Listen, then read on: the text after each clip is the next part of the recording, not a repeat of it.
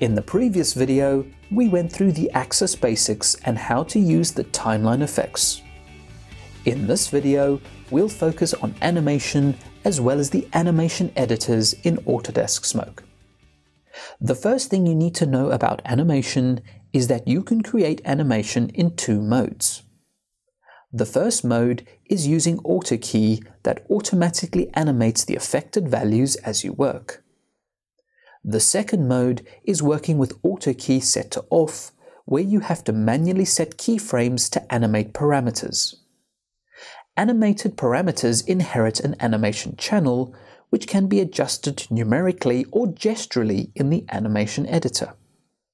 The parameters numeric value box is called a slider, since you can modify the value simply by clicking it and dragging the mouse to the left or right.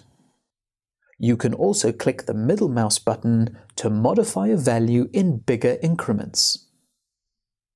For this example, I will keep AutoKey on to show you how this works. Let's start off by creating a basic animation. On the first frame, I'll position the graphic to the left, and on the last frame, I'll position the graphic to the right of the screen. Scrubbing the time bar, you can see that this has automatically created an animation between two keyframes. One important point to note: if I turn AutoKey off and try and adjust the X position containing the animation using the sliders, the new adjustment will be ignored because I cannot adjust animation without AutoKey turned on. So remember to turn AutoKey on when adjusting channels with existing animation. If you want to reset a channel without going into the animation editor, you can right-click on the slider and choose the reset option from the pop-up menu. Here you have two options. You can reset to the original default value, or you can reset the animation channel to the current value of the slider at this frame with no additional animation in the channel. Just to focus on the sliders for a moment, there are a number of indicators telling you what state the parameter is at. A simple value tells you that the parameter has not been altered. An asterisk in the slider tells you that the value has been altered.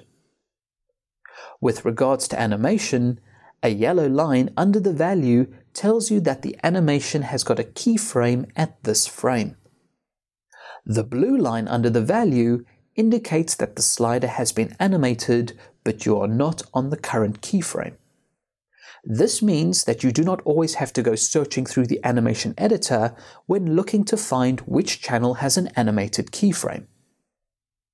Holding Shift and clicking on the slider selects it, and this shows the particular animation keyframes in the time bar. This allows you to navigate those keyframes with the navigation controls. In a sense, it is like the parameter's own little timeline. The next example has a few more animated channels. To the left of the screen, you will find the animation button. Clicking on this button brings up the animation editor. The animation editor can be displayed in three ways, and you will see similarities to what you may be used to in other applications. The first view is the channels view that shows animation on a curve.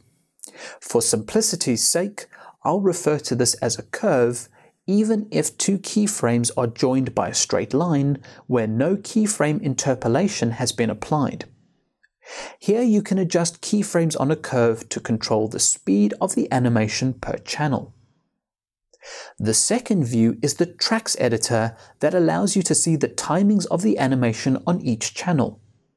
Like in other applications, you can extend the animation, or you can click and drag on keyframes to adjust the timings within the animation. The third and final view is the info view. This view displays your animation in a spreadsheet view that can be used to see values without sifting through curves or tracks. This view can also assist you if you're doing any animation with expressions. An expression uses maths and logic to automate animation, but we will not cover expressions in this lesson. Returning to the channel view, you will see to the left of the channel editors are all the animation channels arranged in a tree structure. This means you can twirl the triangles to reveal the particular animation channels. When a channel with animation is opened through the hierarchy, its animation curve is revealed. If you want to hide a particular curve, simply close the channel. The animation curve shows your keyframes and the animation generated between two keyframes. To see the whole curve in the channel view, press the Frame or Frame All button below the channel list to fit the curve or curves into the view. Ascending and descending curves show changes in animation values. A flat curve typically means that there'll be no changes in the value at that point in time. Just so that you know, a white curve is a selected curve and a black curve is not selected. To select a channel, you can simply click on the channel in the list, or you could click on the curve. To select individual keyframes, press Command and drag a box over the keyframe. You can do this with multiple keyframes too. Once they're selected, you can move the keyframes around by simply clicking on them and dragging them in the channel view. If you want to copy and paste a channel or keyframes, simply ensure you have them selected first, press Copy, choose the destination channel, and press Paste. If the positioner is at a different point in time, then the pasted keyframes will be offset from the original timing. Over here you have the cursor pull-down menu and you can switch from the various cursor modes. Choose Add and you can click on the animation curve to add additional keyframes. Or you can choose Delete from the pull-down menu to remove keyframes you don't want by clicking on the keyframes in the curve. One other cursor mode I want to point out is Break. This cursor allows you to break symmetrical tangents so that you can adjust the curve individually on either side of the keyframe. If you want to lock the tangents together again, click on the keyframe using the Break cursor. If you just want to adjust the tangents, remember to switch back to the Move mode before making the adjustments. The last mode I want to show you is the Y scale. This mode allows you to scale the animation vertically. This basically means the values are amplified. Click and drag on a selected channel or a bunch of selected keyframes, and by dragging up or down, will scale the curve from the point where you've clicked and dragged from. In the cursor pull-down menu, you will also find the X scale mode that performs the same operation, only sideways, which exponentially increases and decreases the timing of the animation. The other cursors in the pull-down menu will be covered in a future video. If you prefer a more traditional approach to working with keyframes, you can use the menus to the right of the screen where you can set keyframes or delete selected keyframes. You also have a reset button to reset selected channels. To adjust a keyframe to a specific value, you need to select the channel and navigate to the keyframe with the navigation controls. In the channel list, click once on the value and type the new value into the calculator.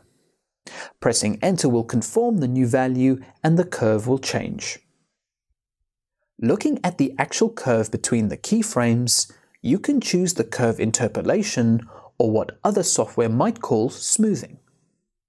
To the right of the channel view, you can change the interpolation. There are a few to choose from, and the familiar modes such as Bezier, linear, and constant should cover most of the curves you are after.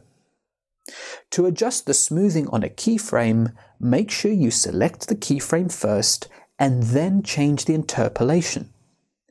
If you want the entire channel to change, select the entire channel and change the interpolation mode.